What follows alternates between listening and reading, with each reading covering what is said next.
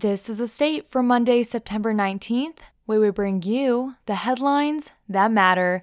I'm Rachel Fulton. Today's weather forecast is predicting a few clouds early in the day, but mostly sunny skies with a high of 79 and a low of 54. For our first headline of the day, focusing on Michigan State football, redshirt junior quarterback Peyton Thorne finally found his groove in Michigan State's 39-28 loss to Washington. Despite the loss, he was more consistent, put his body on the line, wasn't afraid to make big plays, and even found a reliable target in sophomore wide receiver Coleman. Thorne threw for 323 yards and 3 touchdowns, 2 of which were caught by Coleman, who led MSU's receivers with 116 yards. He stepped up big time in the absence of fifth-year wide receiver Jaden Reed, who didn't travel to Seattle due to injury. In addition to Coleman, Thorne likes what he saw from redshirt junior wide receiver Trey Mosley and fifth-year tight end Daniel Barker. Between those 3 guys, I thought we had a few guys step up today, Thorne said. It was good to see. I love those guys and they came to play today. They played hard and they played tough. The Spartans had to rely on Thorne in the passing game due to the team being unable to get the running game going. After a monster game against Akron, the running back duo of redshirt sophomore Jalen Berger and fifth-year Jarek Broussard were unable to get anything going against the Huskies, which is a real concern for MSU, considering Washington's rush defense did present a special threat heading into the game. The inability to stop the Washington offense prohibited the slowly surging MSU offense from even taking the field. But if MSU is looking for any sort of silver lining from Saturday's disaster, it starts with Thorne and Coleman. Coleman again was Thorne's go-to guy and has received a team-high 29 targets through 3 games. Both of the duo's touchdowns Saturday night were highlight real plays as the two got into a rhythm once Michigan State dug itself a 22-0 hole. The Spartans will have to go back to the drawing board this week if they hope to bounce back from this loss and begin Big Ten play against a very good Minnesota team this Saturday.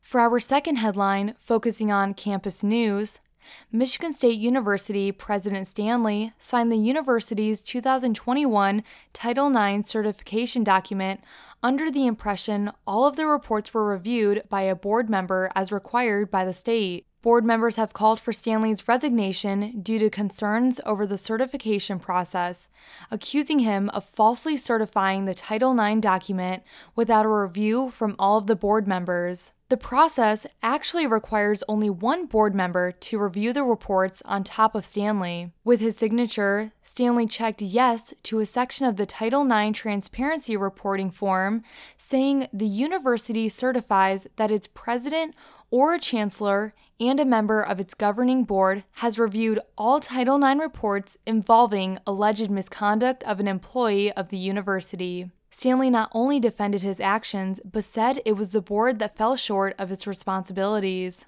I faithfully complied with this Michigan certification process the last 2 years and reviewed all the Title IX reports, Stanley said at the Faculty Senate meeting on September 13th. Contrary to the information previously provided to me, in June of this year, I was notified that some of our board members may not have actually complied with their part of the state requirement in 2021. Although the requirement is for only one board member to read the cases, at MSU, reports are assigned and divided amongst the board members of the Audit, Risk, and Compliance Committee. University spokesperson Emily Gurant said. However, she was not sure which of the 4 members participated in the reviews and said that other board members may have helped out by reading reports. The certification is meant to confirm to the state that the university president and at least one member of the university's governing board have reviewed all Title IX misconduct cases by a university employee